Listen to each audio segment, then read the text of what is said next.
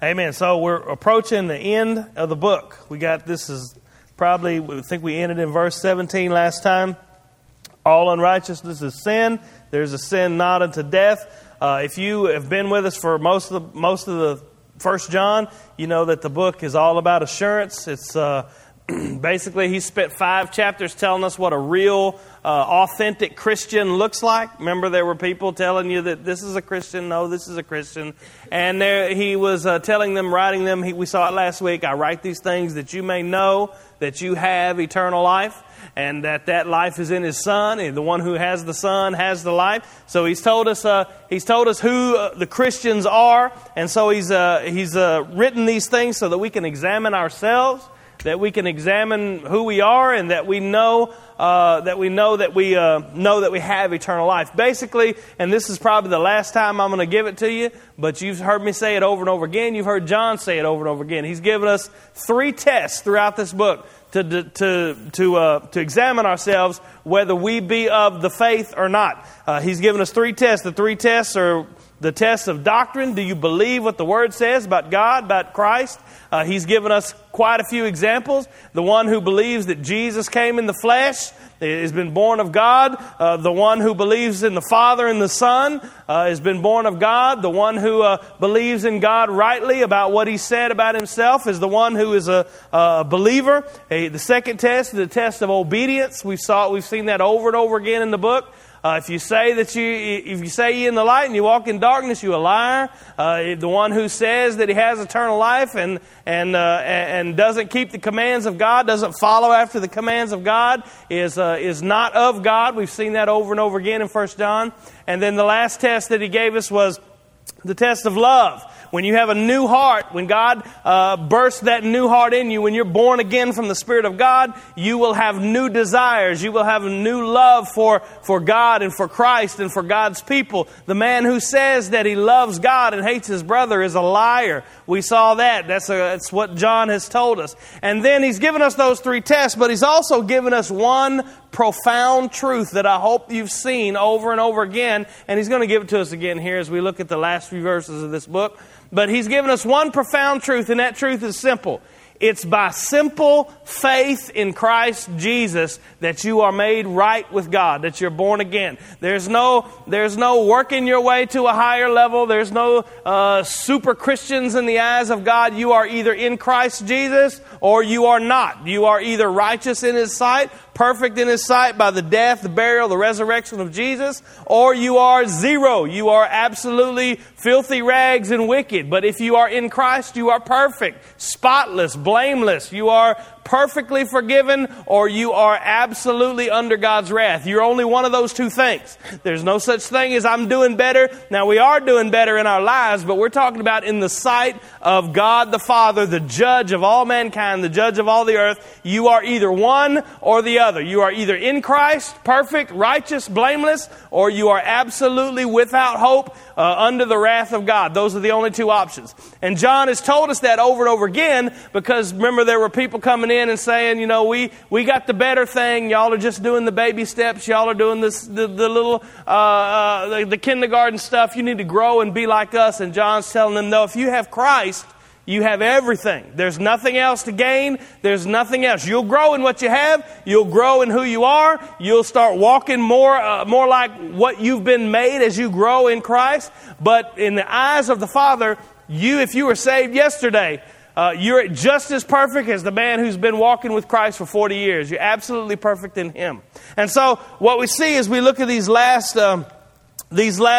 few verses, and we're going to see things that we know. He's told us these things over and over and over and over and over again. There's no way you can misunderstand what John has said because he's repeated himself over and over. I know some of y'all are probably getting tired of hearing the same old message. I come back every Sunday morning. I'm basically saying the exact same thing I said last Sunday morning. It's because John has repeated himself over and over and over again. There's no way to misunderstand it. There's no way to say, well, it probably means this or that. He has told us over and over again what he intends to tell us. And as he ends this letter, these last few verses, he's going to show us some things since we've read chapters 1 through 5. He's going to show us there's some things now that you know. There's some things that you're sure of. If you're a believer in Christ and you've looked at yourself, you've examined yourself, whether you be of the faith or not, there are some things now that you know. Verse 18, verse 19, verse 20 all begin with we know, and we know, and we know. And so what he's going to show us is these are things that we know because of what he's told us so far. These are things these three things that we're going to see in verse 18, 19, 20. Actually, it's quite a few things, but these things that we're going to see as he summarizes basically everything he's been saying, these are things that we know. They're facts. They're not opinions. They're not, there's some circumstances that might, there's some ifs and some ands and some buts. These are absolute facts, and these are definitional to what it means to be a Christian. There are some things that we can disagree about and still have fellowship with each other. There are some things that we can disagree. You don't have to look just like me and act just like me for me to have fellowship with you and for me to accept the fact that you're a Christian. There are some things we can disagree about, but these things aren't one of them. The things that we're going to read here, these are definitional to the Christian faith. These are what makes a person a Christian. These are the birthmarks, if you want to say it that way. This is what a believer looks like. This is what a believer, his heart looks like. These things are definitional. And so let's just get to reading them. It says in verse 18, we know, this is the first one, that whosoever is born of God sinneth not. But he that is begotten of God keepeth himself, and the wicked one touches him not. We've seen that over and over again. Notice what it says. We know that whosoever has been born of God. We're talking about born again now. We're not talking about, I walked an aisle, I did a thing, I prayed a prayer when I was 7 at Vacation Bible School. We're talking about the one who has been born of God does not sin continually without repentance. You cannot, we saw this last week, the sin unto death. You and I, as believers, you cannot live in unrepentant sin. Why? Because I'm so good? Because I'm so wonderful? Absolutely not. Because God is a good father, a good shepherd, and He will discipline, He will chastise His children. Does it mean I can sin? Does it mean I'm not able to sin? Of course not. We've seen that over and over again. Even last week we talked about there's a sin. If you see a brother sinning a sin, you pray for him and God will restore him. So we know we're not talking about sinless perfection. We know we're not talking about, I'll never sin again because I'm a believer. Good luck with that, by the way, if that's your point of view. But he's saying, we know, this is something that we know. Whosoever's been born of God doesn't continue in an unrepentant lifestyle of sin. They can't. The reason they can't is because he has been born of God. See, but he that is begotten of God, he keeps himself, he guards himself, he watches over himself. The idea is that you have a new heart that is now sensitive to sin. It's sensitive to the things that you do and say and think that make that God despises. I remember when I was saved in actually I got off the phone with Brother Eddie. It was on a Thursday. I don't remember. It was a long time ago. 2003. I guess that ain't too long ago. But the thing that I understood was it was different from. Let me just tell you the background. I wasn't going to do this, but I'm going to do it anyway because a lot of people don't know. Make sure I don't go over time. I was one of them people that I was lost for a long time and all into everything, just all kind of stuff. And then I got in church for a long time. I was 3 or 4 years. I was in church and doing right, acting right, being good. I was, had it all going on. But I still love sin. I love my sin. I love to do what I wanted to do. I put on the good clothes and I looked good. I was raising my family. I was going to work every day. I was a good person by anybody's standard, but I still loved my sin. Well, when God saved me, there was something that was placed inside of me. The Spirit of God was placed inside of me. And from that moment on, it wasn't that I never sinned again. It was that from that moment on, it hurt. I hated it. I didn't want it anymore. I despised sin in my life. I despised because I had been made a new creature. Now, I had prayed a prayer a lot of times. I've told you before, me and Danny I remember us laying in bed going, just talking before we go to sleep and saying, you think that you're all right with God? Yeah, I think so. Well, you want to pray again just to make sure? Okay, well, let's go on. We'll pray again just to make, one more can't hurt. We'll just go on and do it. I remember having that conversation 7, 8, 9 times a month. I remember having it all the time. But when God saved me, there wasn't any question anymore. Because my new heart hated those things. It hated the things. Now, is it easy to get tempted? Is it easy to get pulled off? Is it easy to go into and to do those things? Yes, I'm still living in flesh, and you are too. And so it's easy. It's easy to do those things. But now you have a spirit inside of you that will not let you just run loose and run wild. He is a good father that will come and discipline his children. He will not let you do that. And so that's why John can say, look, I've written all this stuff to you, this whole letter. So now you need to understand, we know. He's saying we all know, if we're believers, we know that whosoever is born of God sinneth not. He doesn't continue in an unrepentant lifestyle of sin. He is begotten of God, therefore he keeps himself. Really what he's saying is, Christ in you is the one that keeps you. He's the one that guards your heart. He's the one that's always, I get the picture of like a sniper or something, always on the lookout for that sin. And when it sneaks in, and when you realize, man, I've messed up right here. I've sinned. I'm going against what God has said. I'm going against who I am. Immediately he comes to discipline, to chastise, to come and to tell you what you need to do to fix it. What you need to do. You need to repent. You need to call out on me. Trust in my sacrifice. You need to go to that person and tell him you're sorry, whatever it is that God's telling you to do. And it says at the end of the verse, it says, we know three things in this verse. We know that whosoever born of God sinneth not. We know that he that is begotten of God keepeth himself.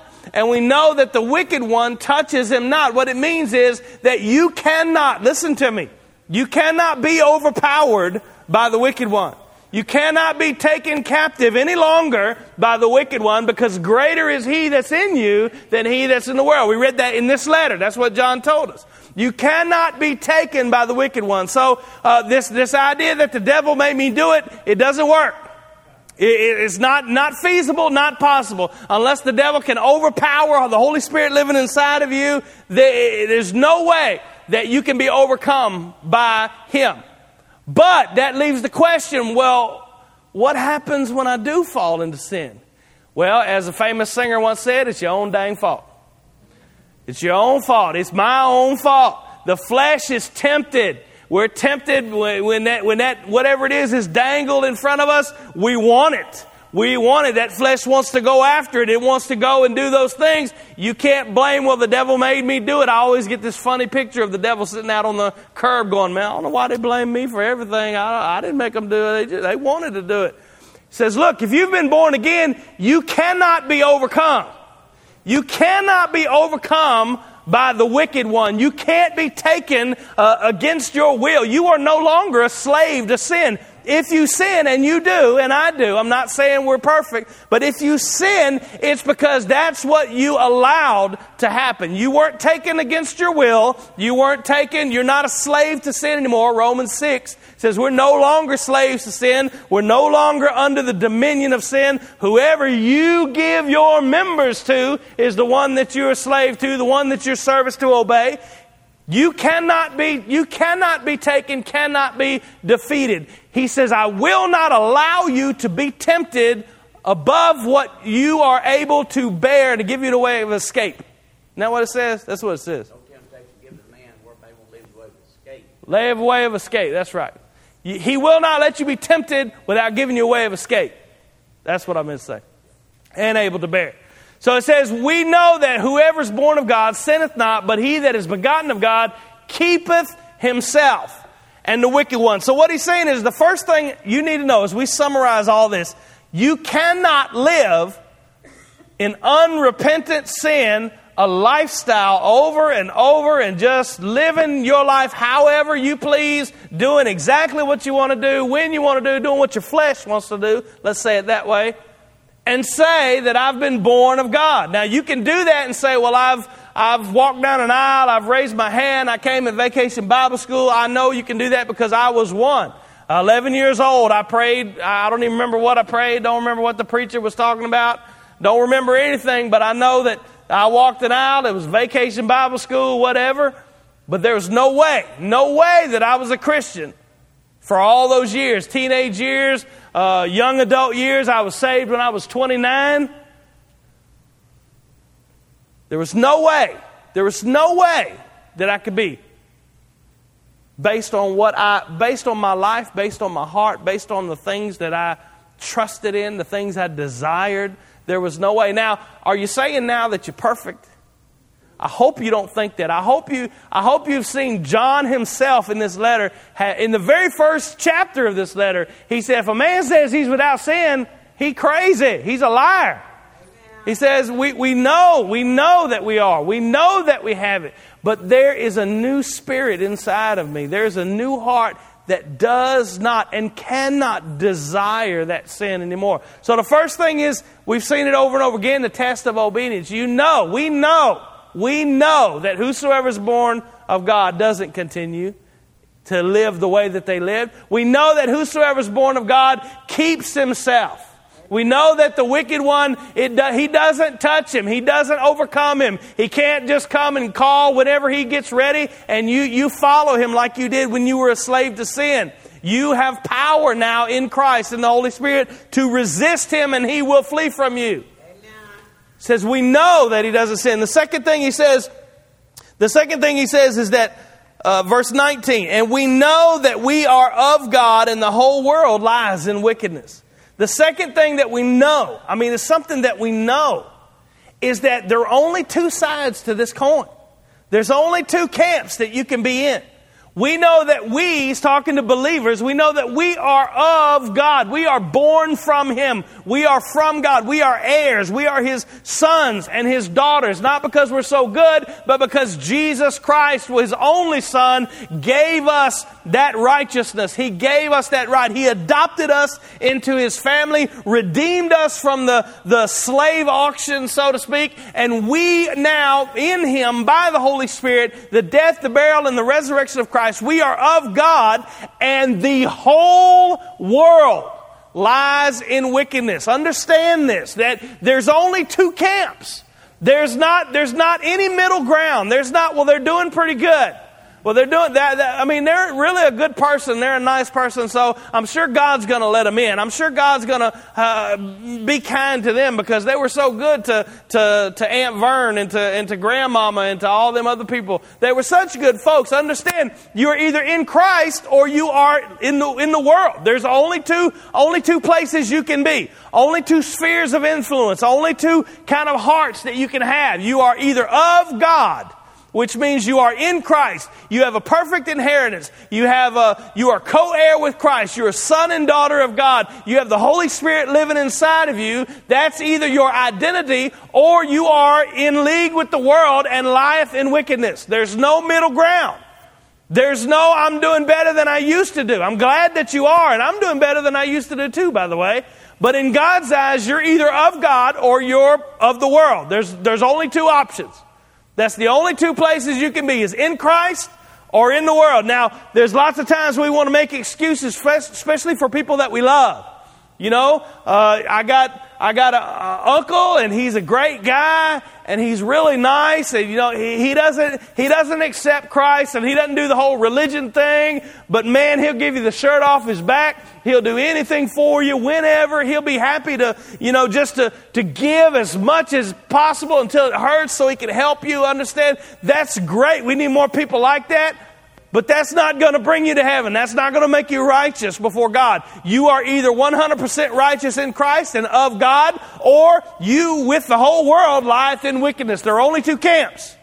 He's making it clear that you know that. He said, we know that the one who's been born of God doesn't continue in sin, doesn't sin. He says, and we know that we are of God and the whole world lies in wickedness. There's only two places that you can be. God disciplines his children, and the world lies in wickedness, does whatever it pleases, and as much as it pleases, and loves to do what it pleases. There is no when I wasn't saved, but when I kind of reformed myself, I used to play, for those of y'all that don't know me, I used to play music for a living, and it was bad, but when I reformed myself, cut all my hair off, that was when Jacob, over at 16, he was like a year old maybe.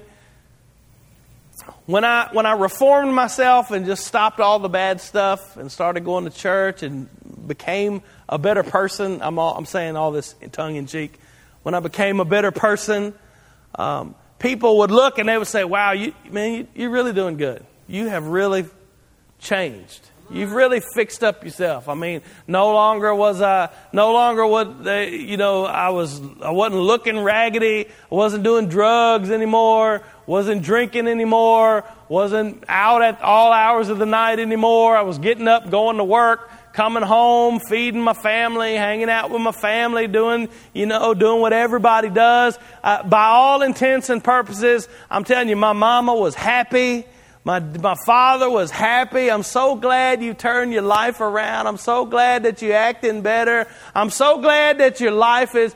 But the reality is, from the third row of that church pew, I would have went to hell just like I would have on Beale Street. There's no difference. I am either in Christ or I'm of the world. It doesn't matter if you're religious. It doesn't matter if you're spiritual. You know that old thing where people say, "I'm not religious, but I'm spiritual." You know what? Spiritual people go to hell. Religious people go to hell too. Jesus' biggest enemies in the gospel was religious people that thought they had it going on. And so it says, look, you are either of God or you are of the world. It does not matter how much religion that you think you have, or how spiritual you think you are, or how good that you think you're doing, or how, it doesn't matter. If you are not in Christ, if you have not trusted in His death, burial, resurrection, if you have not surrendered your life to Christ, you are not of God. It's that simple. If you have not trusted in Christ, then you're not of God. And the third thing he says in verse 20, he says, and we know, and this is the most important for us today. We know that the Son of God is come and hath given us an understanding that we may know Him that is true, and we are in Him that is true, even in His Son, Jesus Christ. This is the true God and eternal life. Now let's take all that apart. It says, we know that the Son of God is come. We talked about that over and over again. Tests of doctrine. Do you believe in the Son? Do you believe in the Father and the Son? Do you believe that God Himself took on human flesh and came to die on the cross for your sin, to be a propitiation for your sin? We know that He's come. This is not up for debate. This is not up for question. This is not up for us to doubt or worry about or fear about or wonder about. This is something that we know. We know that the Son of God has come and He has given us an understanding. What kind of understanding has He given us?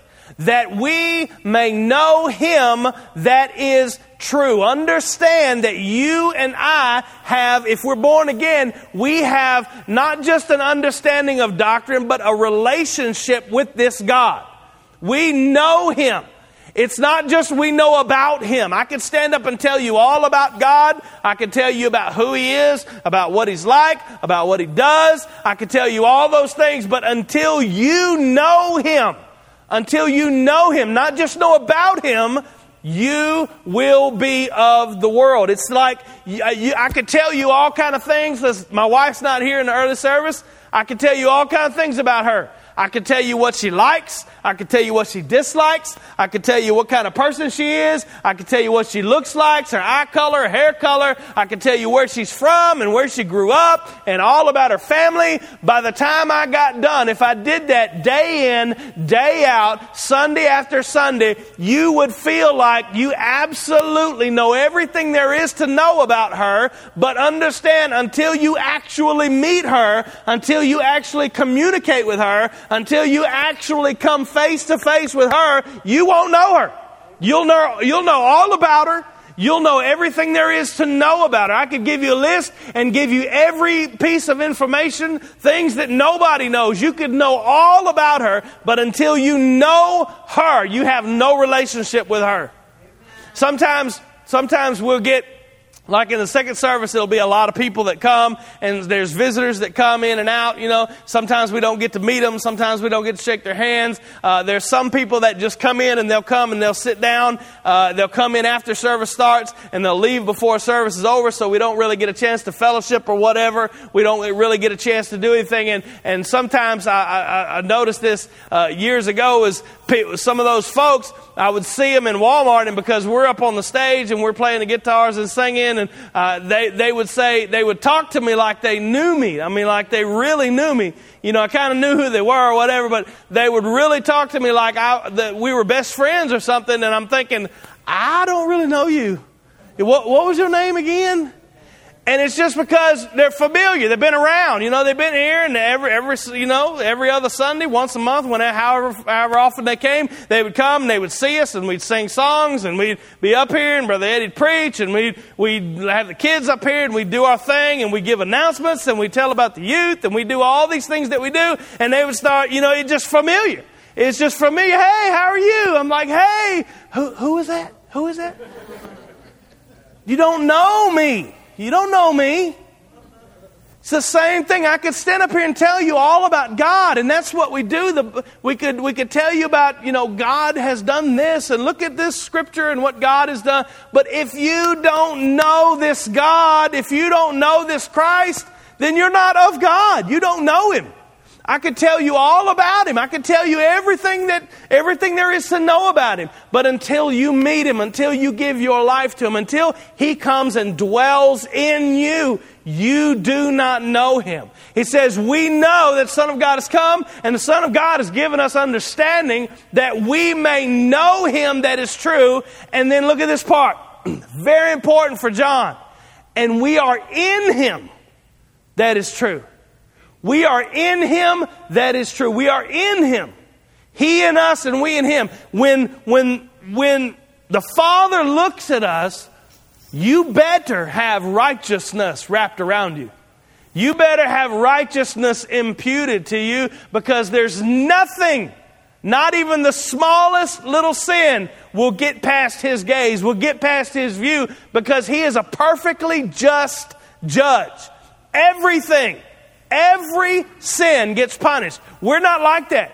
I can forgive all kind of stuff. I can wink my eye and just let it go. But God is perfect in His justice. And in order for Him to forgive you, in order for Him to forgive you and me, His justice has to be satisfied. And only one man, the God-man, satisfied that justice. You can't satisfy it. You'll spend eternity in hell, and I will too, if we're not born again, trying to satisfy that justice that'll never be satisfied. But Jesus, in one day, He satisfied the wrath of God, all poured out upon Him as He hung on the cross, died, was buried 3 days in the tomb, and God the Father, by the power of the Holy Spirit, raised Him from the dead, and He ascended into heaven into glory again, understanding that now He has provided that perfect justice. He has paid for the wrath of God. He has given redemption, and now forgiveness is wide open for you if you would just come and accept it. If you would just come and trust Him. He said He's given us understanding that we know Him, that we can know Him, and that we are in Him. We're in Him that is true, even in His Son, Jesus Christ. Understanding. You have the Trinitarian language here, don't you? The Father and the Son. I'm going to talk to y'all about that soon, I hope. But it says you know Him. This is the true God. Father and Son and Holy Spirit. This is the true God. And look what it says. And this is eternal life. So many people are walking around thinking that they have eternal life because I'm a good person.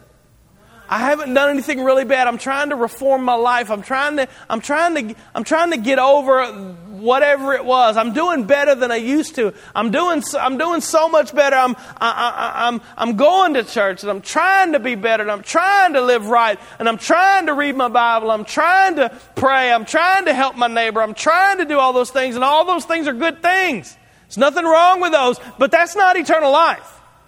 It says that we may know Him that's true, and we're in Him that's true, even His Son, Jesus Christ. This All that I've said before, that we know the Son of God has come, that we know Him, that we are in Him. This is the true God, and this is eternal life, that we know Him. Jesus said it Himself. He said, this is eternal life, that you may know God and the one that He has sent. It's about a relationship with this God. It's not about understanding the facts. There's lots and lots of heathens, lots and lots of atheists. I mean, people who would never say that I'm a Christian, but deny it completely, saying, I don't want anything to do with it. It's stupid. It's terrible. I don't want anything to do with it. They have lots of knowledge. There are people that study to have knowledge of the Bible and knowledge of God so they can argue with you about these things and understand that just knowing things does not make you right before God. It's knowing God through His Son, Jesus Christ, that makes you right with God. It's His death and burial and resurrection that makes you right with God. This is the true God.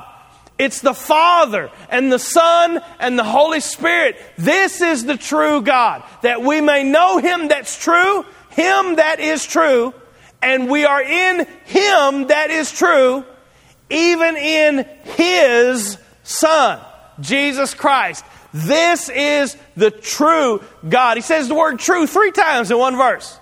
He's wanting you to understand that the true God, the true eternal life, the true salvation is to know Him and to be in Him. The only way that happens, the only way that's possible, is not for you to do better, not for you to act better, not for you to straighten up and fly right, not for you to pull up your bootstraps and do life better. It's to know God. It's to trust in Christ. It's to give Him your life. Repent of your sin. Trust in Him that He is the only thing that can pay for your sin. He is the only sacrifice that is ever going to be acceptable for you and I to be right with God. You can sacrifice a lot of things. You can sacrifice your time. You can sacrifice your money. You can sacrifice your selfishness to go and do things for other people. You can offer God all kind of sacrifices that you want, but the only sacrifice that's going to make you right before Him is Jesus Christ and Him crucified. And once that sacrifice has cleared the slate and made you perfect before God, then your sacrifice of works is acceptable to God because it's clean through the blood of Christ. Then your sacrifice of praise and prayer is acceptable to God because it's clean through the blood of Christ. Then you are acceptable to God because you've been clean by the blood of Christ. This is the true God. Amen. And this is eternal life. And then the very last thing, I love this, the last verse in the whole book, verse 21. He doesn't say, if you read Paul's letters, a lot of his will end like, and now I commend you, and I hope to come and see you soon, and I hope that, hope to give greetings to this person and that person and all this. This one ends, he says, look, little children, he's called them little children throughout the book, keep yourselves from idols. You remember what he just said the verse before? This is the true God. This is the true God. It's the one who is true and His Son, Jesus Christ. This is the true God. And then he says, little children, keep yourself from idols. Keep yourself from all these idols. You know what he's talking about. All these guys were coming in saying, Jesus is just the start. He's just the beginning of this stuff. Don't worry. We're going to the higher thing. We're going to the religious thing. Keep yourselves from idols. Now, I'm almost positive that nobody, even in John's time when he wrote this, was bowing down and worshiping some gold statue or something or some wooden statue or whatever. They would all, if you asked them point blank, who is your God? They would all say, oh, it's Jesus. But they had all kind of different understandings about what Jesus is. They had all kind of different understandings about who this God is. And there were people coming in saying, no, we got the real thing. And they were saying, no, we got the real thing. You need to come and act like us. You need to come and follow us. John has told us throughout this book, the true God. He says, we know that if we've been born again, we don't continue in sin. We know that if we've been born again, then we know God and we are in Him. He says we know these things. We know that we love the brethren. We love the fellowship of the body of the saints if we have been born again, because God puts that love within us. We know these things. And He says, this is the true God. This is the true God. This is the one who has saved you from your sins. This is the one who has created everything. This is the one who you're going to have to stand before, and you're going to have to give account for what you did in the body, whether good or bad. You're going to have to give an account to this God. So the final thing that He says, look, you got to keep yourself from idols. Today, I don't really worry about any of y'all going home and bowing down to something that you got on your mantle. I don't really worry about none of y'all bowing down in your driveway to your car or at your house or anything like that.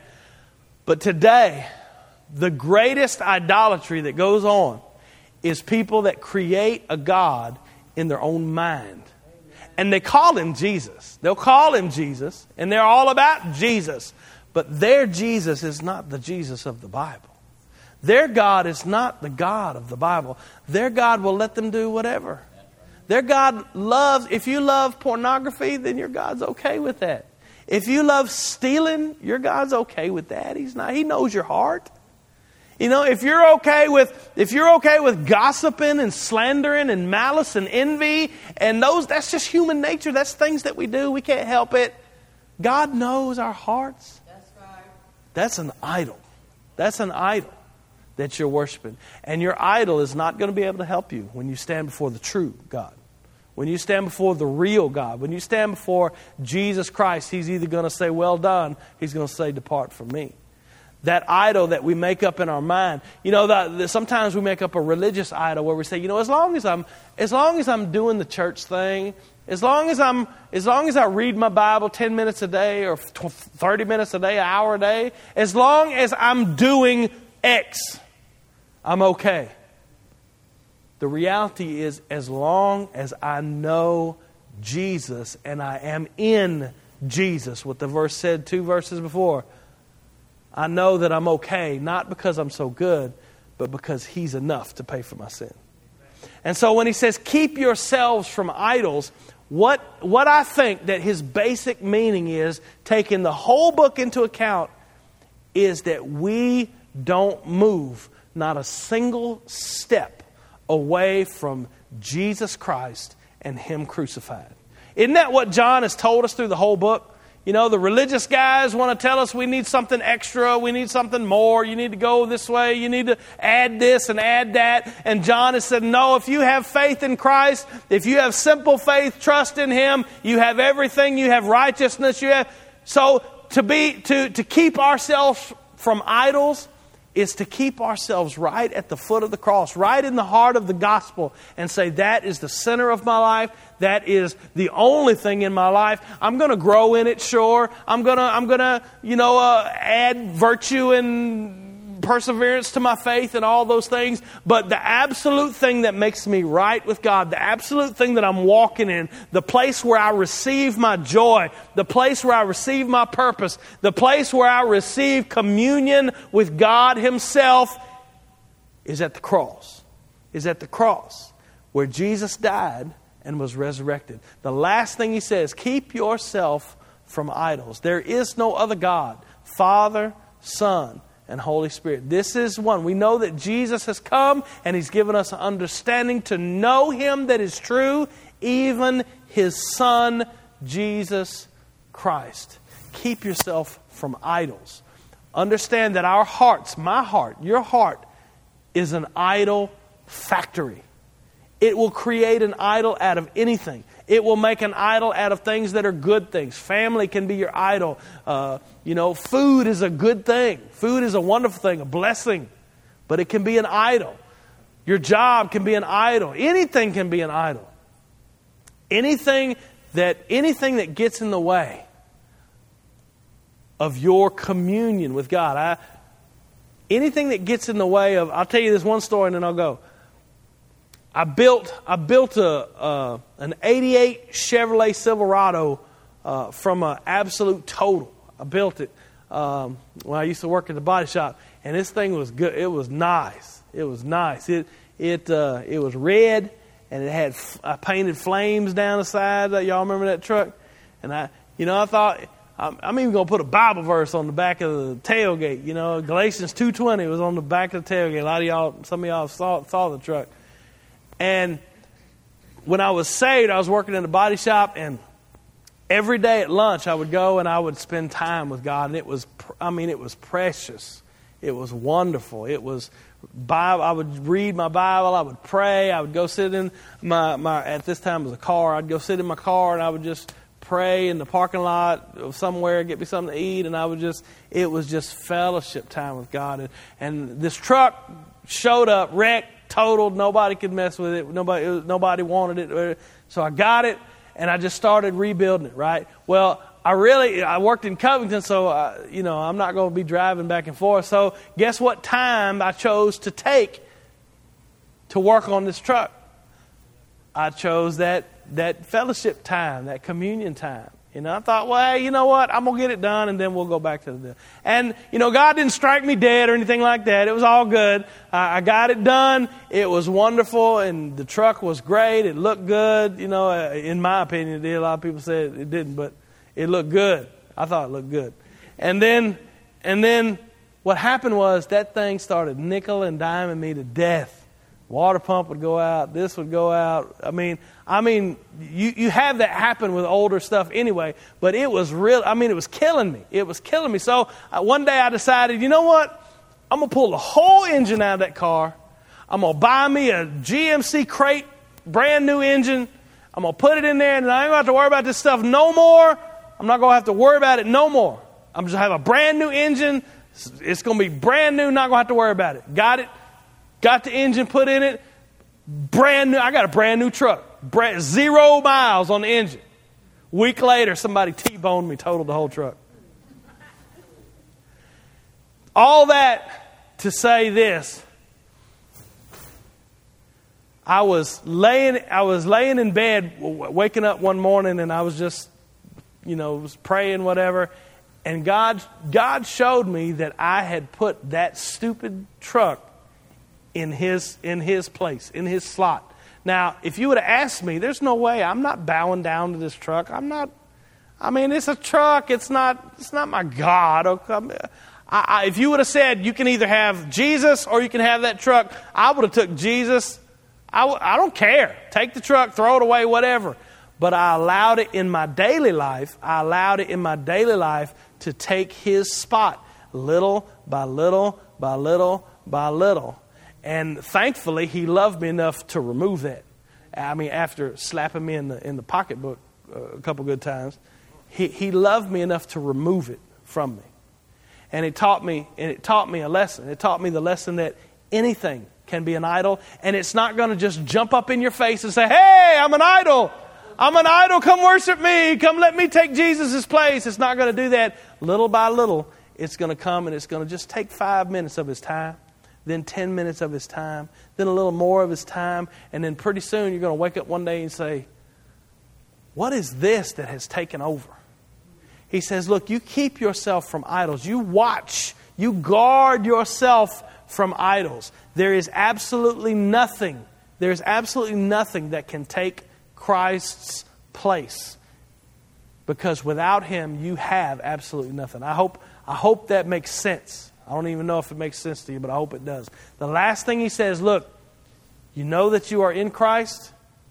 You know that you have fellowship with Christ. Now you keep yourself from idols. The things that he says that we know in these last 4 verses are things that you and I need to know. And if you don't understand that one verse where it says, we know that we are of God and the whole world lies in wickedness, you today are in one of those 2 positions.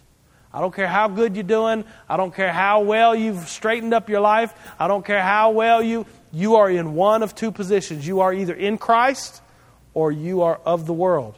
One will be in perfect fellowship with Jesus for all eternity, where there'll be no more tears and no more pain, no more suffering. And one will suffer for eternity under the wrath of God. Today, you are invited to come and be part of God's family. He's invited to adopt you. He's invited to come and to take you and to redeem you. And you don't have to clean yourself up. You don't have to get anything right. All you have to do is come and repent of your sin and trust in him. It's as simple as that. Father, we love you and we thank you for your word. We just ask that you would